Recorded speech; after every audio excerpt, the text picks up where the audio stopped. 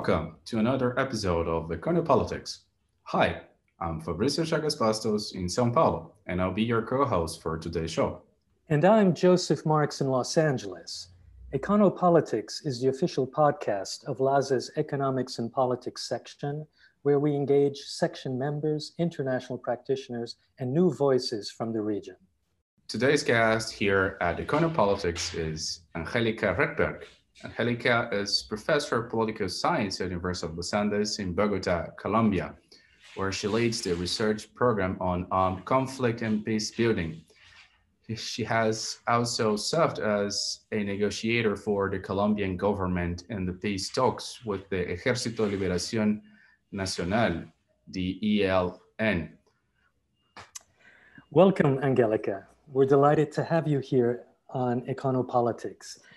Let's begin with your personal assessment of the current situation of the peace deal.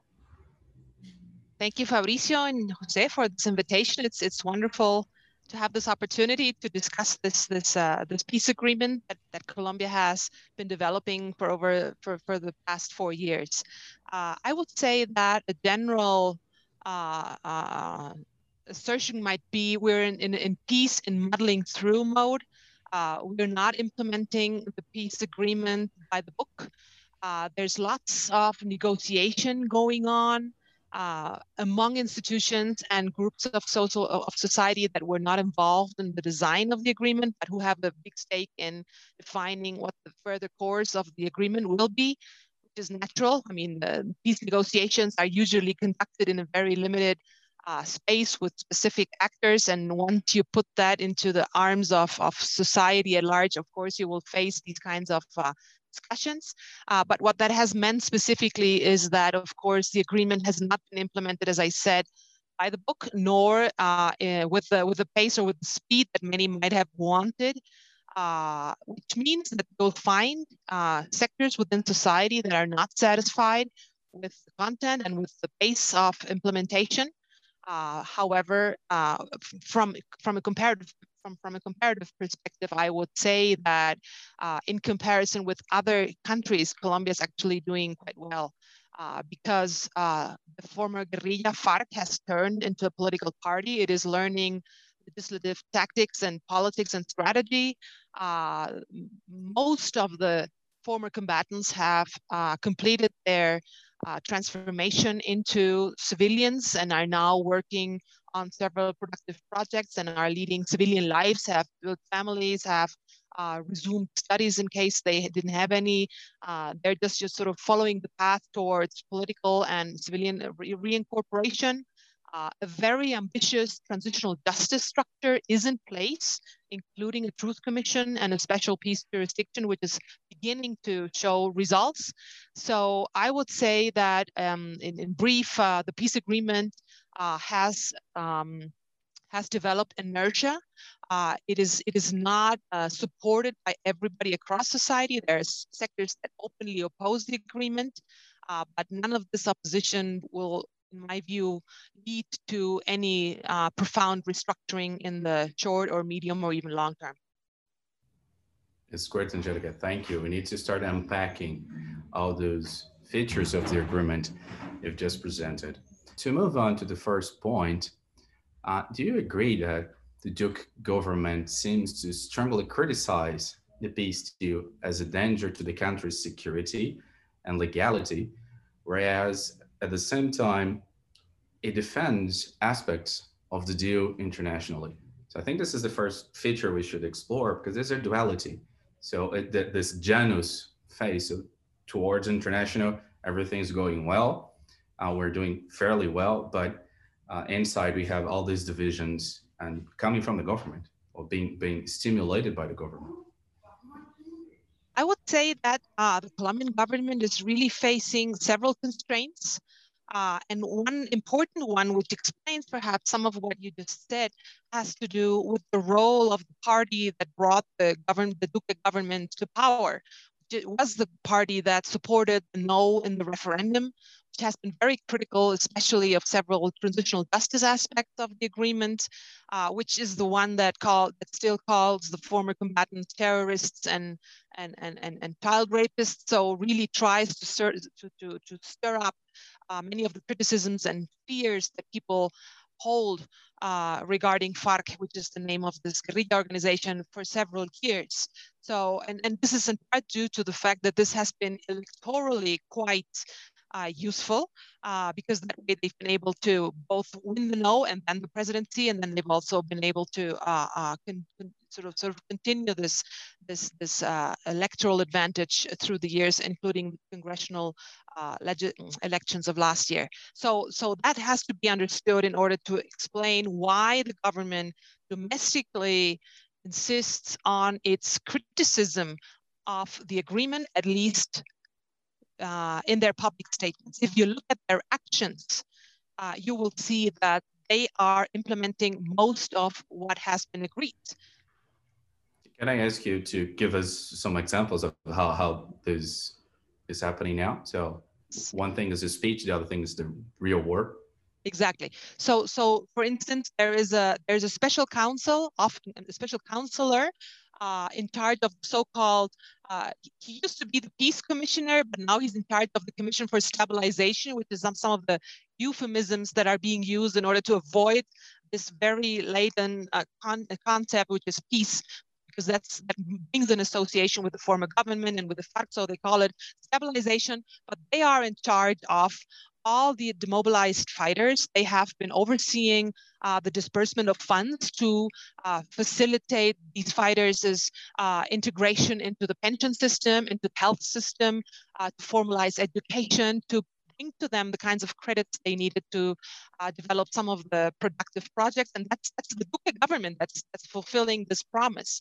In addition to that, they've launched several attacks against the transitional justice system, but have not been successful, which is one thing that I think is worth underscoring, which is that in contrast with other times in Colombian history, Colombian institutions are really have really made progress towards checks and balances and separation of powers, so courts can actually stop the president from interfering with transitional justice. The Congress has also been able to negotiate, so I think that adds to the complexity of the domestic picture, which would suggest to you in terms of the public discourse that the government is not invested in implementing, but if you look at the actions, they have neither been able to actually stop implementation, nor have they failed to implement those aspects which they have underscored are really important, which is to stay by the demobilized fighters, which they have done. Now, internationally speaking, this is interesting because the international community during the negotiation was pretty much set apart. I mean, the mantra that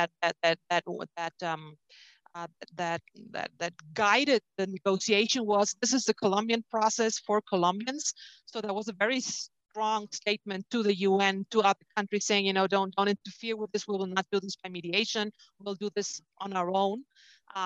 So of course they did play some role facilitating and providing funds, but overall this was a pretty much Colombian undertaking, enterprise. So, but in the aftermath of signature, I think the international community has really gained presence and is now one of the main sources, not necessarily of funding. They don't contribute huge amounts of money, but in terms of international legitimacy awarded to this agreement. And in that sense, I think the government is very much aware of the need to address both its domestic audience as well as its international audience. And therefore, you might hear these sometimes conflicting versions of what the agreement is going through.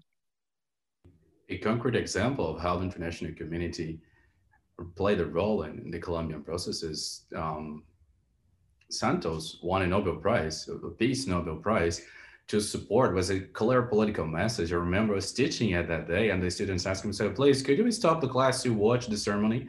So it was very emotional for Colombians, and I think it was clear for the entire world saying, "Look, we're looking at you. Please do it well." So to unpack a bit more this domestic side of the peace agreement, 2 days ago, I saw news on El Espectador saying that the government has recently submitted a proposed budget to Congress, which includes, among other items, a 30% reduction in funding to for the Justicia Especial para la Paz. So, what are the political and economic consequences of such a cut on the budget?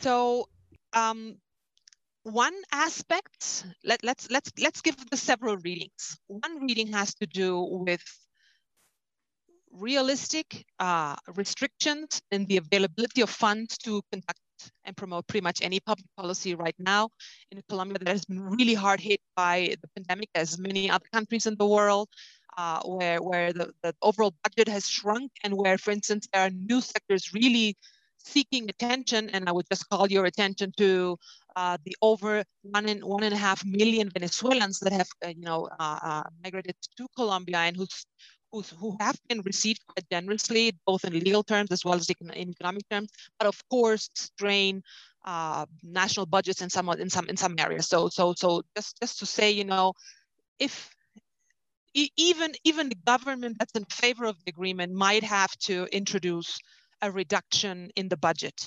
However, of course, this can have some political reading, and that has to do with first of all, the fact that the party that brought the Duque government to power has been critical, especially of transitional justice throughout.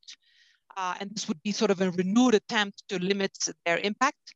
But then also I would add a reading, and here's Angelika, the political scientist by heart and by training, which is, elections are coming up.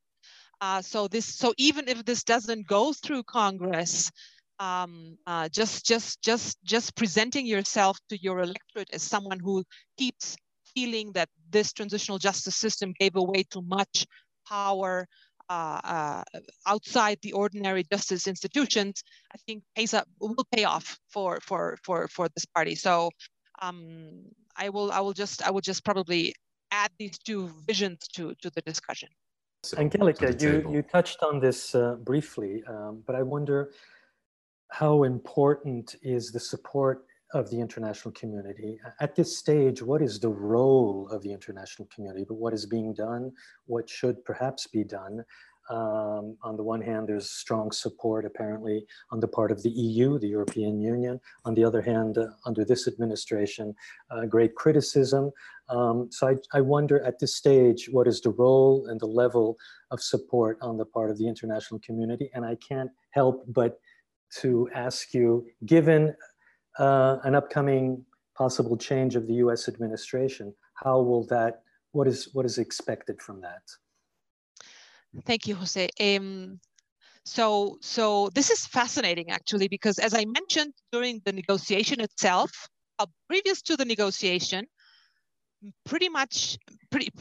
most of the international cooperation agencies dealing with peace matters had been pretty much on their way out of Colombia, because Colombia had gained a very significant role as middle-income economy, as a country that was sort of putting it was being able to control its internal security situation militarily, but it was able to sort of reduce indicators related to violence. So many just thought there would not be negotiations, and that basically the Colombian conflict would be resolved by mutual fatigue. So they were on their way out, and then suddenly it was announced that negotiations would begin between FARC and the Santos government. And at that point, they just had to turn around and sort of reopen their offices and revise their budgets. However, as I said earlier, during the negotiation itself, they were pretty much held back.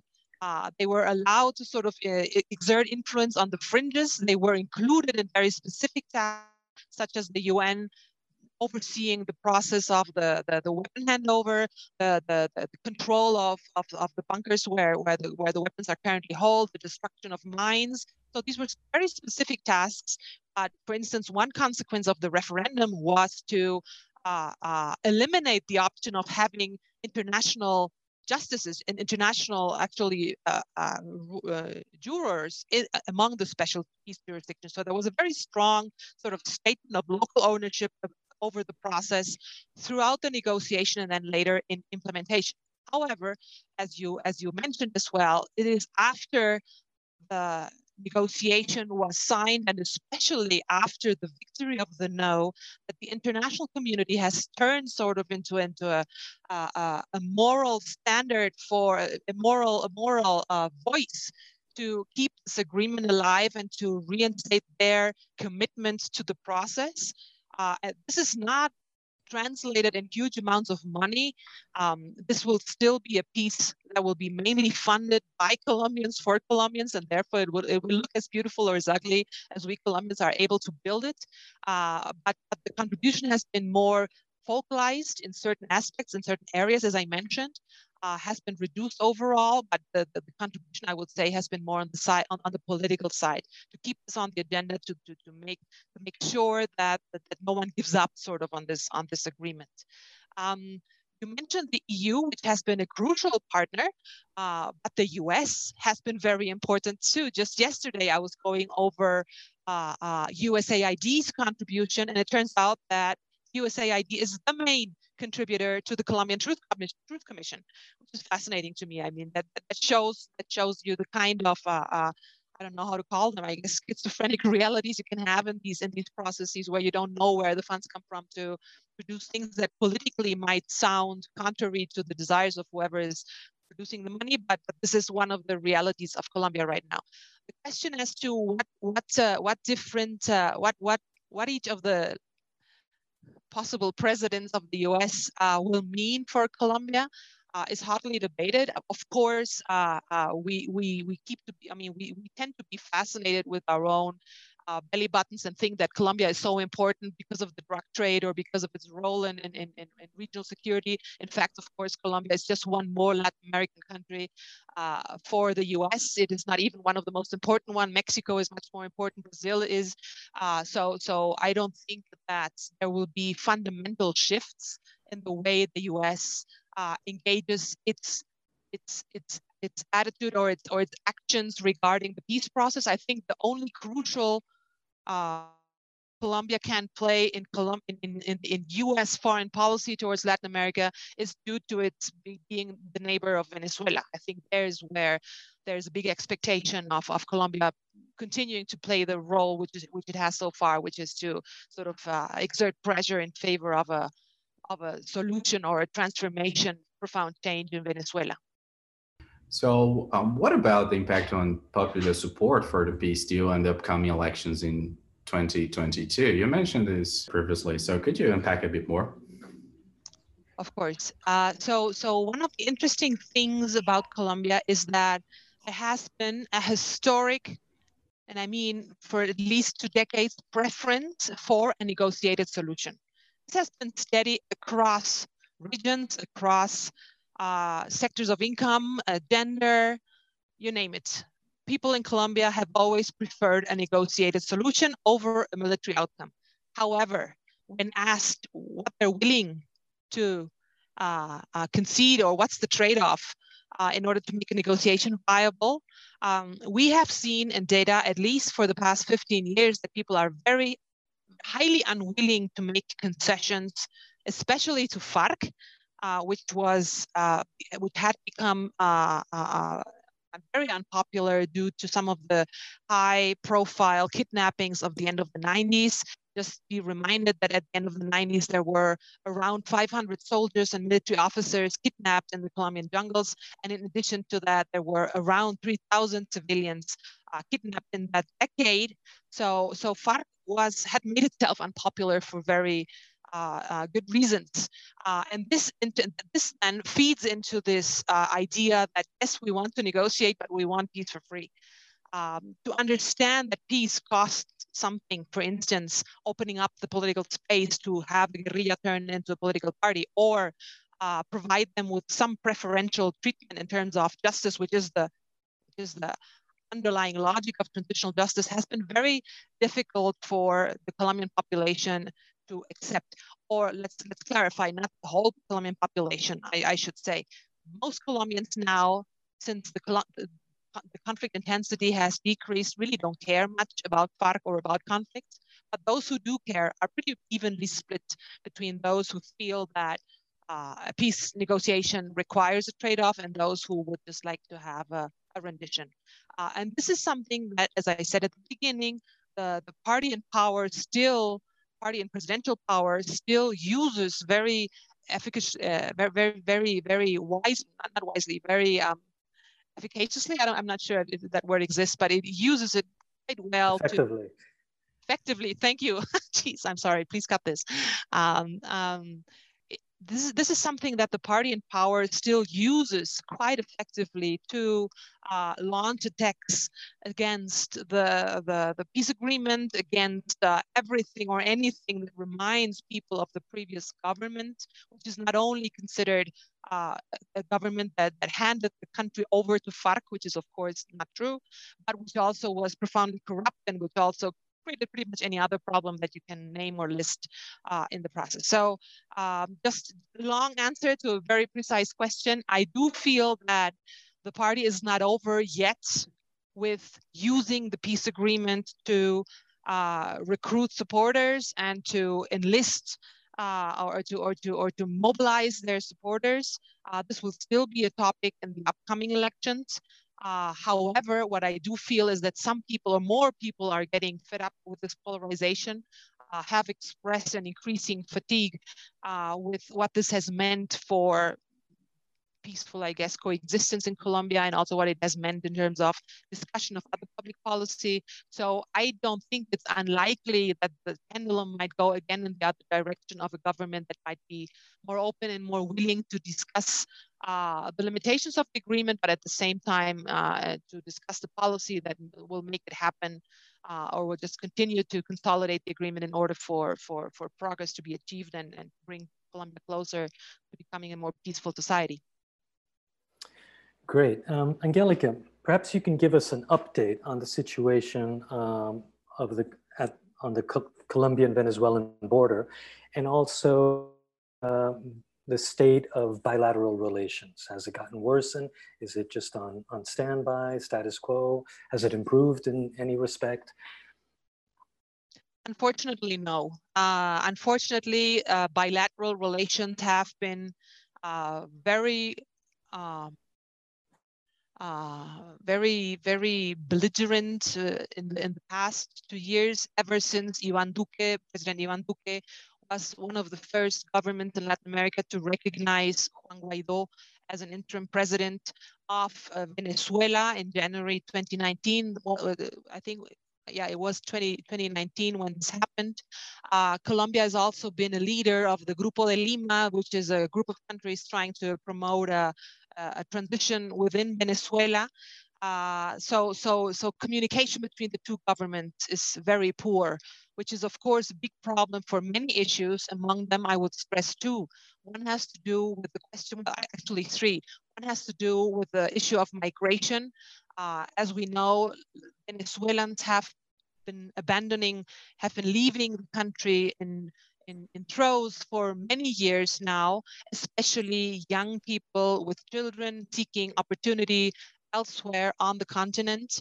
Around 1.5 million Venezuelans are estimated to have reached Colombia and have decided to stay here, which has really strained public finances. So far, the Colombian government, I think, in comparison with other Latin American countries, has developed a quite generous approach by formalizing, for instance, legally formalizing babies born to these migrants so they can have access to the health system and to the educational system. They have been provided with jobs in some cases. However, this, of course, as also has happened in other countries, has led to xenophobic movements. For instance, all the social protests that raged through Latin America at the end of last year, including Colombia, was very much affected and tainted by this idea that Venezuelans were to be blamed for much of the urban crime and violence that happened alongside with these protests. So it is a bitter sweet situation, I would say, for migrants in Colombia now. In addition, a second factor has to do with security. Colombian-Venezuelan borders are a breeding ground for criminal organizations.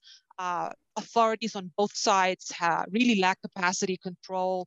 The activities of these criminal organizations, the drug trade and trade of illicit minerals flourishes in these areas, in these border areas. So that's another problem where communication between governments is key, and it's just not happening. And then the third aspect that I would like to add is the role of the pandemic, because of course we have very little faith in the numbers of contagion and death that is coming out of Venezuela in relation to COVID-19.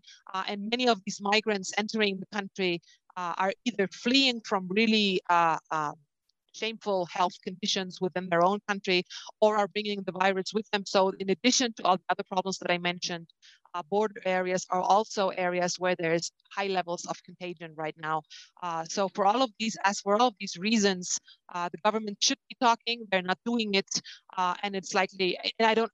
Let me play with John Maynard Keynes' famous book title. So, what are the consequences, the economic consequences of the peace for Colombia? So you're an expert of business and the peace process. So let's listen to your thoughts on that.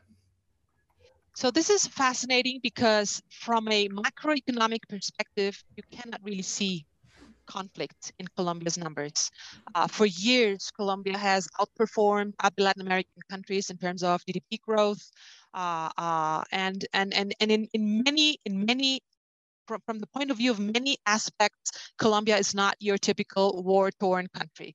There has been a growing formal economy for years. Processes of regulation, of lending, of relations among institutions have been strengthened throughout the years. And for many, Colombia is both in comparison with itself and with the region, some sort of darling on the international arena, meaning that international investment has been flowing into the country. It is a preferred partner for international investments as well.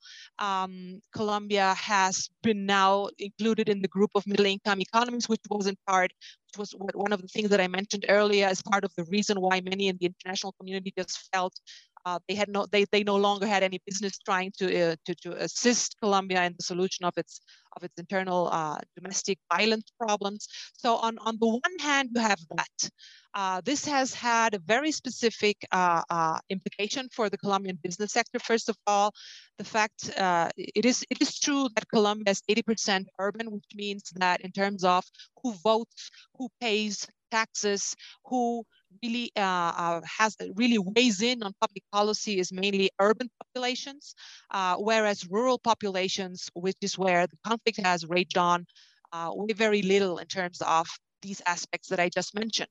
That means again that Colombian business has been able to flourish in the past years. And this has been facilitated to the detriment, I would say, of course, to the integration of this rural population into the national economy. And then something that has added to that is the reality of reduced conflict intensity over the past 15 years. And this is something that is important to be stressed, which makes Colombia different from other transitional countries as well, which is that it was very difficult to sell peace to the Colombian private sector, because in a way the peace dividend here had already been absorbed. It had already been created by the improvements in security and by this flow of international money that came to the country even before the agreement was signed.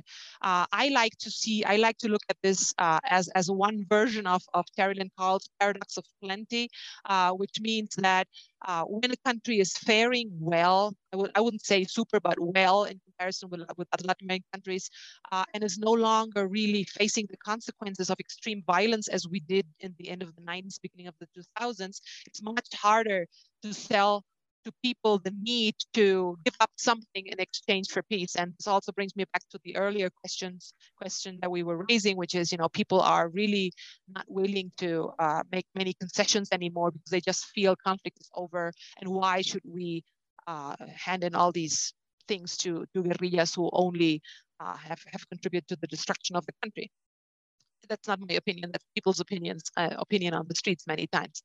So specific answer to your question is there are very few economic consequences of the agreement for the private sector, which I would describe as formal enterprises operating in large urban areas, many of whom have been able to develop very strong networks at an international level, and therefore just really are pretty much shielded from many of the violent actions happening in the country.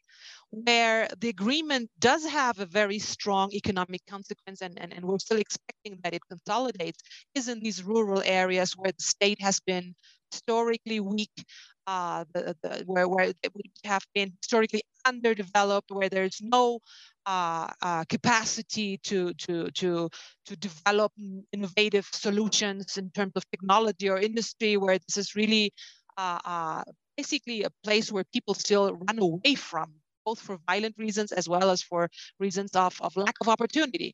And in some of those areas, there have been projects called so-called territorial peace projects, whereby the state has pumped resources into those areas, has tried to provide incentives to the private sector to go there and develop their economic activities there, just so as to provide opportunity for local populations and just stem the tide of ongoing urbanization. That is still to be seen. We don't know if this promise will be kept, but that would be one of the most important, I would say, economic consequences if the peace agreement holds. As I said, not at the national level, not in huge scale, but for those specific regions which are still poorer, less developed than the rest of the country. We're quickly approaching the end of our time. Sorry. But we have a tradition here at Econopolitics of asking our guests to recommend a special place, be it a bar, a cafe, a restaurant, bookstore, etc. Some place worthwhile in the region, or elsewhere in Latin America. We eventually hope to compile a list of recommendations for our members who often travel to the region for research or pleasure. So, Angelika Rettberg, what do you recommend, where, and why? So I would recommend three stops not to miss when visiting Bogota. I know Bogota is a city that exerts both fascination and also causes deep anger among people. Not in the pandemic, but still, but usually we have awful traffic jams. Pollution is awful, etc. There's all sorts of problems which I, as a Bogota-born person, will acknowledge. However, I feel that throughout the years, we've also come to find some of the more attractive sites here. For instance, we have beautiful mountains surrounding the city, a very nice breeze that will actually flow through my office at this moment while we speak. Then in addition to that, I think it has three areas that I would certainly suggest that a visitor should go to. First of all, on pretty much every street in Bogota, you'll find small bakeries where they will sell you very cheap, very white bread as well. It's not the kind of whole grain stuff that you will find elsewhere. This is something that a typical Bogotano will not eat with delight. They will eat, white bread in all sorts of forms and shapes. And this is always a nice place where you can have a very, a cup of coffee with your piece of bread and just perhaps watch the news, listen to neighborhood chatter. And many of them nowadays have Wi-Fi, which I know is a precious resource for us researchers. And so I've seen an increase of use of these little bakeries, which are pretty much everywhere across the city by researchers. So then in addition to that, there is a very nice, and I know this sounds strange because this is Bogota and it's not a Italian colony or whatsoever, but I would say one of the best Italian restaurants in the world, and I know this is an awful exaggeration, but I just love going there, which is called Andante. Andante is a place where you can have very good pasta and very nice pizza and very nice sandwich, also great Wi-Fi, also nice bakery, also very nice desserts. And then finally, and where we have two there are two places, one close to, one in the neighborhood where Fabricio used to live and where I currently live, and then also one in the old part of town, which is La Candelaria, which is also turned into a very nice neighborhood. Especially by day, it's sort of a Jekyll and Hyde story, because at night the thing turns around. But during the day, it's a beautiful place to go to, and for instance, visit the Andante version of La Candelaria. And then finally, I would strongly suggest you visit Librería Lerner. It is a locally owned bookstore where you can pretty much find anything, and if they don't have it, they will get it for you. Old stuff, kept in archives, books that are published by not so very commercial publishers. It's really a gem in the world of bookstores. And having gone to many as a typical academic, I would still think that this is one of the best bookstores that you can access to. You should definitely visit if you come to Bogota. Let me subvert the end of the show and add myself two suggestions, Angelika. The first is Asimos, close to La Torres del Parque. It's a very good bakery. I agree. And the second, the bookstore Angelika mentioned, there's another one in, if I'm not wrong, in Chapinero, Tornamesa. True. Which is a fantastic It bookstore as well. Angelika, it's been fantastic to talk to you today. Thanks a lot. It's a very clear panel of what's happening in Colombia, the peace process, and all the nuances and details we could have. Thanks a lot. Joe, thanks a lot for co-hosting the show with me. Thank you, Angelika. I invite you and all our listeners to join us again next week for another episode of Econopolitics. Please spread the word to friends and colleagues. Until next week, stay well and stay safe. Bye. Thank you so much for the invitation, and stay safe. Thank you so much.